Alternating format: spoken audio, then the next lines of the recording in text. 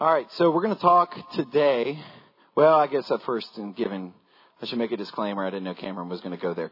I have not consulted with Daniel and or Ephraim because obviously they're not here. But I think HFF's official policy is no love with your cousin. So you can say hi, you can hang out at gatherings, but anything above and beyond that, completely unacceptable as far as our policy. We don't take a lot of policies, but that's one I think we're going to go ahead and just toe the party line on. That's not acceptable. Although I am driving through Kentucky. Too far? I know. Father, forgive me. All right. It's okay to laugh, right? I laugh at myself all the time, every day. It's fun. Joy. A little bit more joy in our life. That was a commercial back when I was a child. I digress. We'll get into the main message here some point in time. We're going to talk about, once again, because it just seems to be where the Father's got my studies right now. We're going to talk about another fairly deep topic today called Satan Needs Permission. Now, I tried not to do like the whole like Halloween masks and like all the like super like dark things in it because ultimately, and I won't give away the end of the message, but ultimately I believe that there is a reason why the Lord, why God, why Yahweh, why Adonai allowed for the adversary, multiple adversaries in Scripture, to be created. One thing that we should always remember is that the adversaries were created. Use that word over and over again. So if you've been a believer for any amount of time, I'm sure you've heard statements like, Satan made me do it. Or the devil made me do it. Or, not today, Satan. Satan's trying to get up all in my business. Like, that's one I hear a lot, normally by people in their 30s, because the people who are in high school and college don't talk that way anymore. I can't even speak your lingo.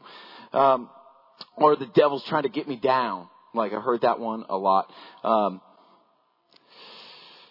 of my personal favorites is, we have to resist the devil's plan for our life. See, I've heard all of those numerous times on a regular basis. But I think we're giving the adversary more credit and more power than God has ever granted him. So let's take some looks at some of the traits of our Creator, Adonai, Elohim, and how they might either be similar or contrast to the adversary. Because a lot of times people will say that Hasatan, the Satan, the devil, the adversary, whatever name you want to use, whatever title you want to use for that person, a lot of times they will say that he is the complete opposite of God, or he is God's counterpart, and they won't define that. And so a lot of times you'll have people say, well, the devil's out there floating around the earth and has all this power and he's doing all these things. And it almost makes it sound like the devil is omnipresent, that the devil has some of these same traits that Adonai has. And the Scripture just simply does not back that up. It doesn't. And so God is all powerful, but Satan's power is limited.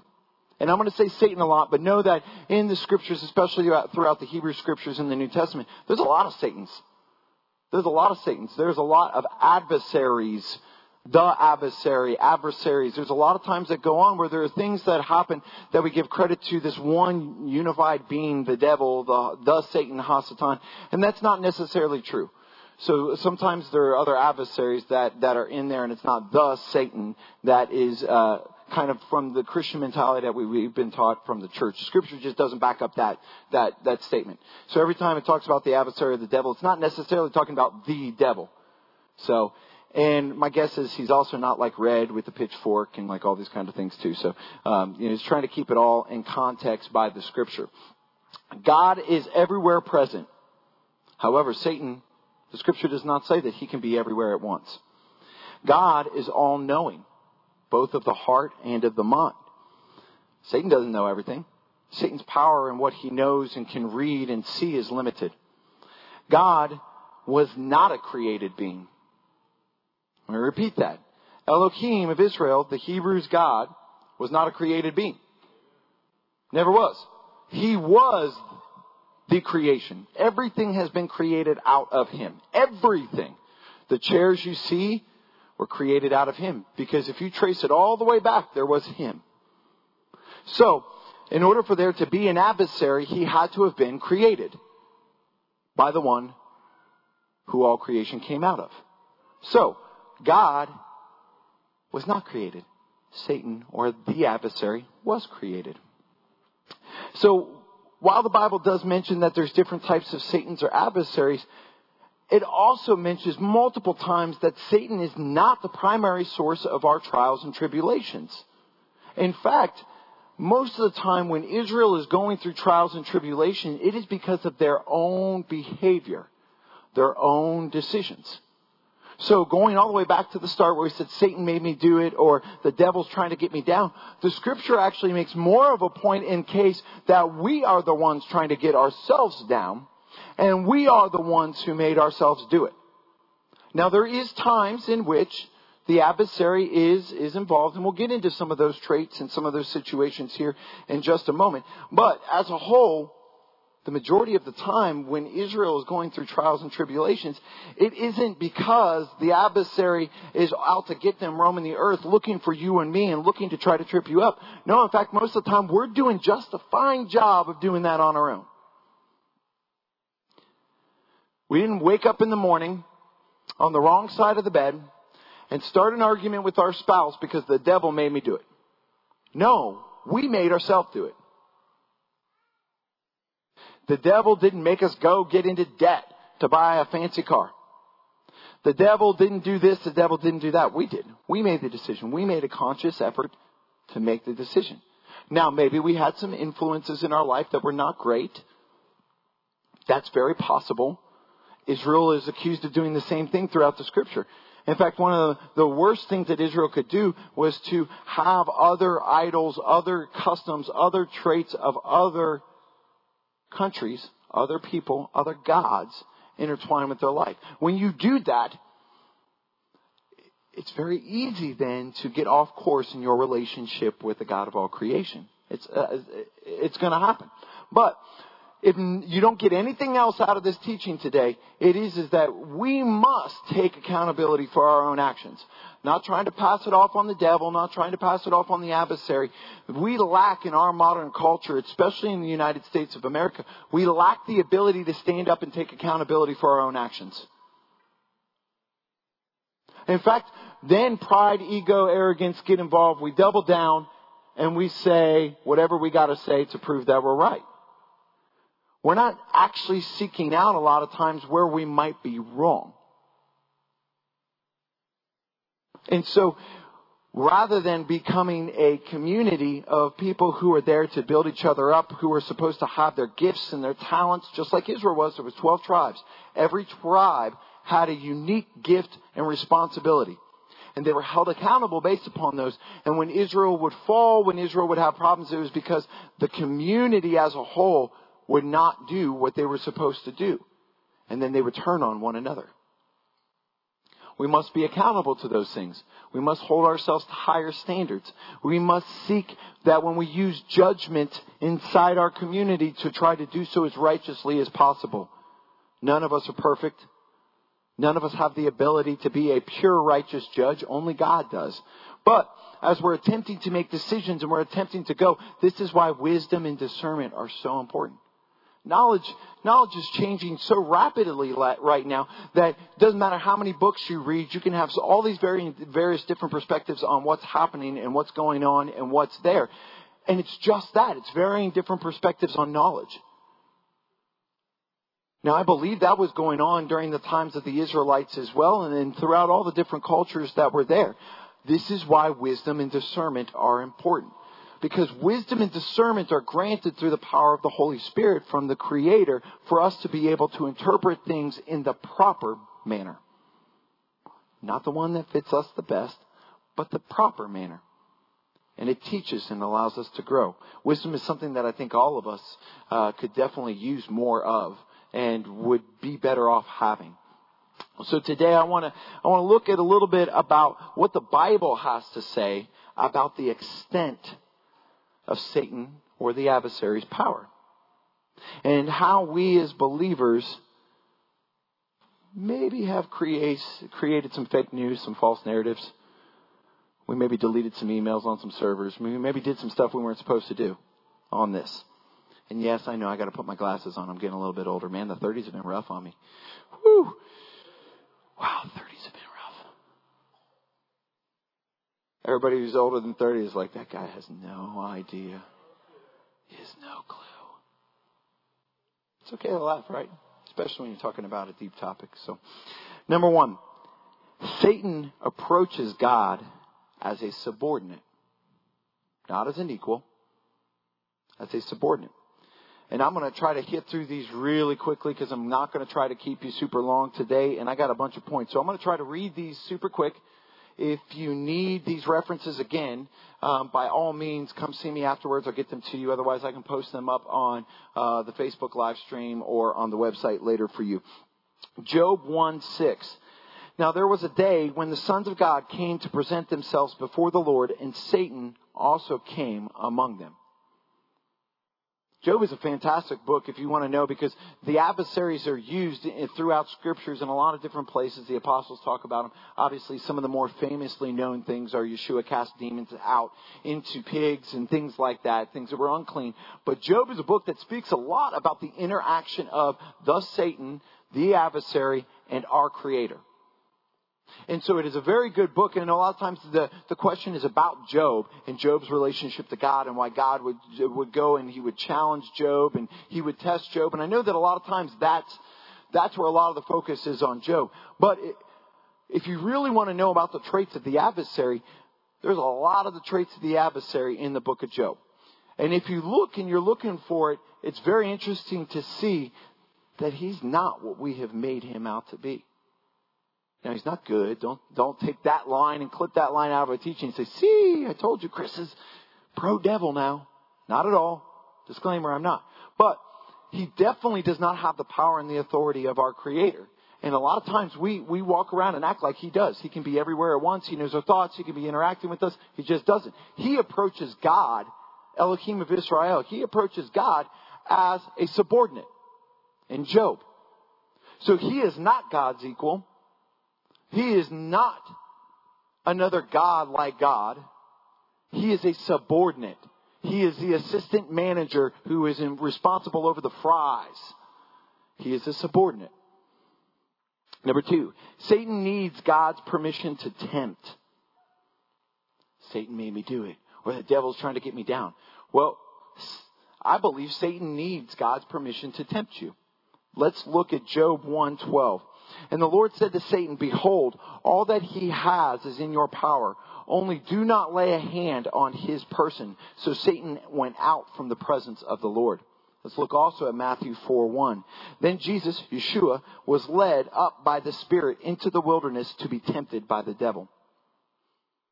It was the Spirit that led our Messiah up into the wilderness to meet with the devil. It was the Spirit that said, God's great. Everything he does has an ulterior motive. There's something a part of his plan.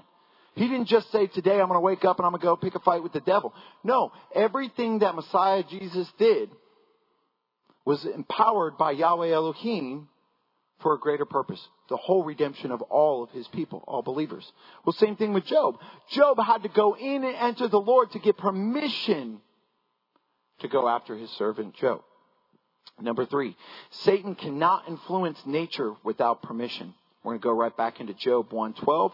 And the Lord said to Satan, behold, all that he has in your power, only upon him put not forth your hand. So Satan went forth from the presence of the Lord. While he, his servant, was yet speaking, there came also another and said, the fire of God is fallen from heaven and has burned up the sheep and the servants and consumed them. And I only am escaped alone to you. And behold, there came a great wind from the wilderness and struck the four corners of the house. And it fell upon the young man, and they are all dead. And I only am escaped alone to you.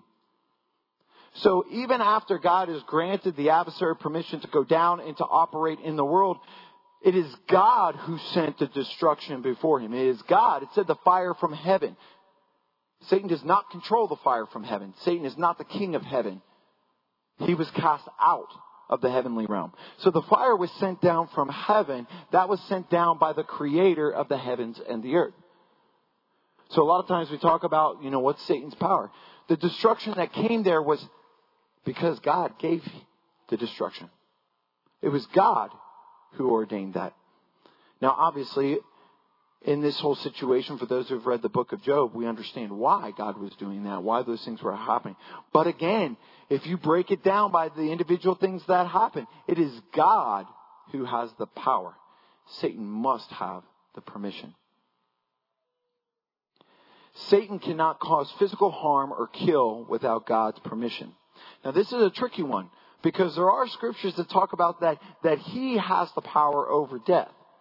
But he cannot cause physical harm or kill you without the permission of God. So Job 2:2-6. Then the Lord said to Satan, "Where have you come from?" And Satan answered the Lord, "From going to and fro on the earth, and from walking up and down on it." The Lord said to Satan, "Have you considered my servant Job? There is none like him on all of the earth, a blameless and upright man who fears God and turns away from evil. He still persists in his integrity, although you incited me against him to destroy him for no reason." Then Satan answered the Lord, "Skin for skin, all that people have, they will give to save their lives. But stretch out your hand now and touch his bone and his flesh, and he will curse you to your face." The Lord said to Satan, "Very well, he is in your power. Only save his life." So Satan had to ask for the Elohim of Israel, the creator of all the earth, to touch him to cause problems. And even after this interchange between the adversary and the creator, he says, "Very well, you can go touch him. Very well, you can go do as you wish, but you must spare his life." So once again, he only has the authority that the creator grants him to have. Satan cannot force you to do anything. Acts 26:17-18. I got to scroll down here. I was going to blow up the words a little bit more, all the scripture references in there, but then I figured then I would have to step even further back from the prescription. It's tough getting old. Acts 26:17-18. To open their eyes in order to turn them from darkness to light and from the power of Satan to God, that they may receive forgiveness of sins and an inheritance amongst those who are sanctified by the faith in me. This shows Satan has no authority unless God gives him the authority. Satan doesn't know your heart. 1 Kings 8:39. Then here in heaven, your dwelling place, forgive, act, and render to all those whose hearts you know, according to their ways. For only you know what is in the heart of every human being. Now, there's an interesting element to this too that I think is important for us to look at. And that is that there's also scripture references where Jesus, Yeshua, knew what was in the heart of man and what the person was thinking. This is another reference throughout Scripture where it ties Yeshua as being God. So for those people who run around and teach, and it is very prominent in this world, that Yeshua was a mere man. He was not divine. He was not God created in the flesh. Well, if Yeshua was a mere man and a man had the ability to know what was in the heart and know what was in the mind of a person, well, then that means that God is not the only one who has that ability. Which means then Satan would also have to have that ability, and all other creation would have to be. Because why would a mere man, why would this one mere man, if Yeshua was not divine, if he was not of God, why would he have powers that no other person has? We know that the God of Israel, he does not change, he does not make it up as it goes along. This isn't just some like he's rolling the dice to see what the answer is going to be. So why then would he give one man power over something that he's given not even the adversary power over? I don't believe he has. This is just another one of those God wink moments to show you that Yeshua is of God. He is divine. It's beautiful how God interweaves these writings, thousands of years, multiple languages, multiple translations different, to still point out these beautiful elements of just how awesome he is. Psalm 94:11 also is another reference you can have where it talks about the Lord is the only one who knows your thoughts. kind of like those slam dunks. Like, he's the only one who knows your thoughts. And last of one of my main points on the traits of Satan for today is he's a coward. James 4:7 says that if you are subject to God and you resist the devil, that the devil will flee. So if you, as believers, are subject to God and you resist the urge to entertain the devil will flee. It doesn't say the devil cannot hurt you. It doesn't say that the devil can't interact with you. It says he's going to run away from you. Well, it's not like you're picking a fight with the devil. It's not like you're saying, like, let's go toe to toe with the adversary. You're simply saying, I'm resisting you. I want nothing to do with you. And by the resisting of the adversary being covered by God, the Creator, he flees from you. He's not this big, powerful, overarching thing that sometimes we hear he is. Again, I'm not minimizing evil. I'm not minimizing the transgression of the Torah or the Word of God. That's not what I'm saying here. I'm saying is we can't elevate things that don't have the right to be elevated. We can't put off on the devil decisions we're making, because it removes us from accountability in the Lord and it places the burden on an adversary to not come after us. Well, if the adversary is coming after you, and that is a true statement, then we got some problems. As believers, in our Christian churches, in our denominations, we were taught that we are supposed to focus on heaven. Heaven is the goal. In order for us to obtain the life of a Christian, we need to get to heaven. That's where we talk about eternal life. That's where we talk about the goal being. However, throughout Scripture, though, and throughout all of the Old Testament, the concept, even in the days of Yeshua, Jesus, the concept of eternal life started here and started now. Kind of think of it like your best life. Now, I'm not taking away from heaven. I'm not taking away from the heavenly realm, because Hebrews talks about that. There's a lot of talk about going up and coming down. So obviously there's another realm. I think it's beyond most of our comprehension, and I don't think it's really any of our business. God will reveal that to us in the time by which he wants to reveal that to us. But a lot of times when we first became believers, our thought was about escaping and going someplace else. It was this that we were focused on. However, throughout Scripture, it's more talking about what we do now, what we live now, how we act now, what we're doing for the kingdom now. It's not just like, well, we can do whatever we want to do, and like the thief on the cross, we'll just say to Jesus on our deathbed, Father, forgive me, and poof, we're there. No, he's asked us to do things in this life. He's given us the apostles and the writings and the Torah and all of the prophets in order to show us how we're supposed to go about our life every day. And just like the adversary, we have been given powers. And I'm not talking, I've been doing a lot of Thanos references. I'm not talking we're going to put some stones into things and we're inevitable. I'm not talking about old school Mighty Morphin Power Rangers where we all have a ring and we put it together and we morph into some sort of whatever. That's not what I'm talking about. We've been given powers through the Ruach HaKodesh, the Holy Ghost, the Holy Spirit, whatever translation it is that you're using. Those powers are the same ones we saw the disciples in Yeshua exhibit in the New Testament. They're the ones that healed, cast out demons, all of these different things. We have those powers, but we don't hear a lot about them right now. And in fact, most of the ones we hear about, we're extremely skeptical because it's a very big business for a lot of prosperity teachers. Wave a jacket, 10,000 people fall down, and all of a sudden they've been healed from multiple sclerosis. Now, I'm not mocking them, but I'm saying in the days of Yeshua, that was not how these things happened. And so we are right to be skeptical. But we were given powers just like the adversary was given powers. We were given things to do just like the adversary was given what he can and cannot do. The question for us, though, is, are we using our powers like God instructed us and the early apostles to do so? Are we using our powers just like Satan did to rebel against God and build his own kingdom? Let's be honest, that's what Satan did. That's what the Satan did. He rebelled against God. He thought he was bigger than God. He was stronger than God. He was smarter than God. And the powers that God gave him when he created him, he used for his kingdom, not for God's kingdom. So let me ask you, are you doing the same thing?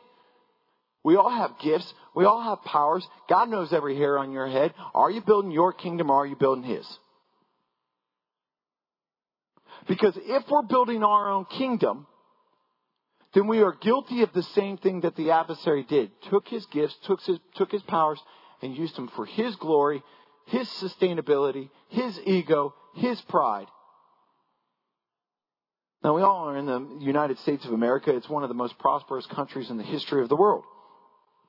It is very easy for us to get caught up in the gifts that God has given us when we were born for our own good, for our own kingdom. It's very easy for us to do. In fact, it's almost second nature. The American dream, all these other things. The American dream is to have a house and a white picket fence, 2 kids, and a dog.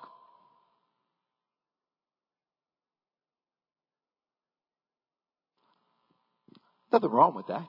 There really isn't. I'm not sitting here like, oh my gosh, do I have to go sell my house today? No. But that's not what the Bible says should be the dream or the goal. The goal and the dream should be to help usher in the return of Messiah on this earth by sharing the love of Yeshua with everybody that we know. So before we go giving the adversary, the devil, all the credit, let's stop and think for 1 second. Are we creating our own struggles? Is it actually the devil? If it is actually the devil who is causing us struggles, then we must prayerfully look at why God would grant the devil permission to cause us those struggles. Now, it could be that he's testing and growing our faith. Absolutely. That's very possible. Or it could be, according to the scripture, that we truly are not God's. We're not his chosen. We're not his people. That's a scary thought. If we're walking around saying we're believers and we're keeping the commandments of God and we're honoring God, in Scripture, there's 2 main places in why God gives the adversary permission to go. One, he has given him dominion over all the people who are not believers. If you are a believer, he cannot touch you. He can't do anything without the permission of God. So if he is actually working against you, actively seeking against you, then he either has to have permission from God to do so, or you're not God's. Those are scary things to think about. I had some long hours sitting in my garage this week in prayer over that very topic, that very thought. Pretty fearful to think that if God is not allowing the adversary to test you at that point in time, that maybe I'm not God's and maybe I'm not covered by God. That's a scary thing to think about. Really will make you spend some time on your knees in conversation with the Lord and asking him, okay, Lord, am I yours? Am I doing what you want me to do? Remember, in all things, that Satan needs permission.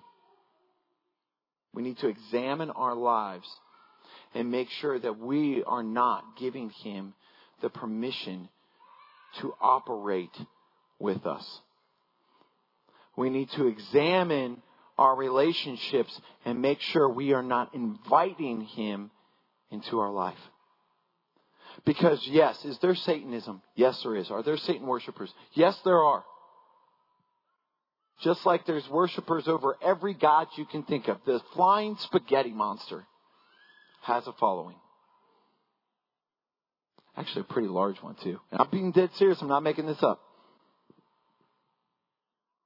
We have to make sure that we're using the gifts that God has given us for the benefit of his kingdom. If you can sing, sing. If you can woodwork, woodwork. If you can drive, drive. If you can cook, cook. I taught a couple months ago a teaching called A Revolution Without a Pulpit. And I know a lot of my teachings, they don't do anything to pack the house. In fact, if anything, I'm telling you to go out and do things, go out and do things, go out and do things. And obviously that hurts ties and it hurts in having, everybody thinks we have a mega church. We're trying to build a mega church. Look, we're going to open these doors every Shabbat and provide a place for people to have a holy convocation. It's going to happen as long as the Lord wants it to happen. Even when I'm tired, even when Daniel's tired, Stephen's tired, we're going to open the doors and we're going to have a place. But like I said in that teaching, and I said last week, I want to make it abundantly known. If we're not changing lives out there, then this is all a show.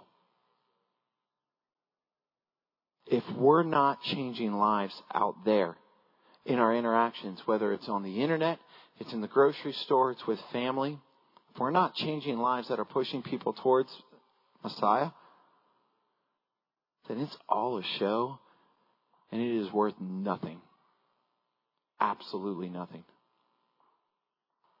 Now, when we started HFF, we specifically made sure that none of the pastors or the elders took salaries from the congregation. No stipends, nothing.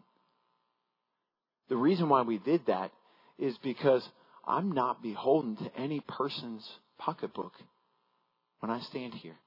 I'm beholden to the King. Daniel's not beholden to a pocketbook. Ephraim's not beholden to a pocketbook.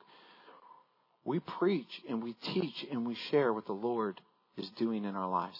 Same thing with Stephen and Cameron and Dr. Deb and all the guest speakers who come in. You can never put a check in that offering box and I will still eat in my house.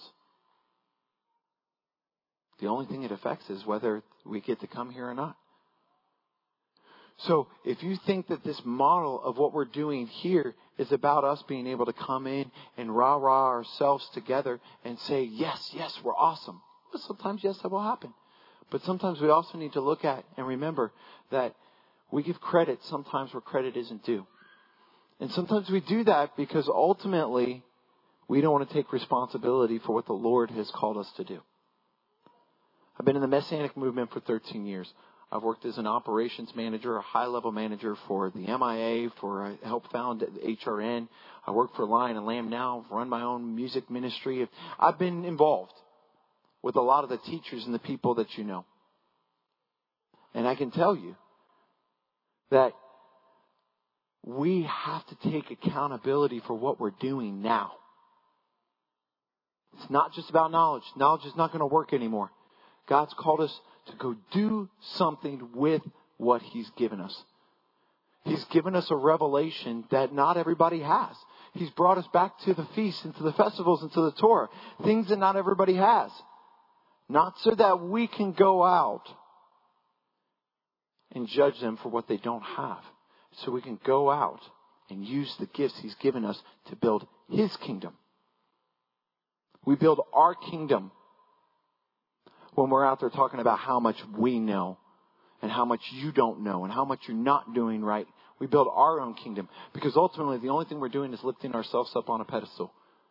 We must go back to having the mind of Messiah, which is love your neighbor as yourself and love the Lord your God with all your heart and soul and mind. Because yes, Satan needs permission. Yes, he does. But God has granted him permission for a period of time on this earth. And until Jesus comes back and fights the battle, until that happens, we're hands and feet in that battle right now. Tonight, the Drews will be going to the City Rescue Mission. Tomorrow, they'll be going to Grace Living Center. Over the next 2 to 3 weeks, people will gather in their homes to celebrate Christmas.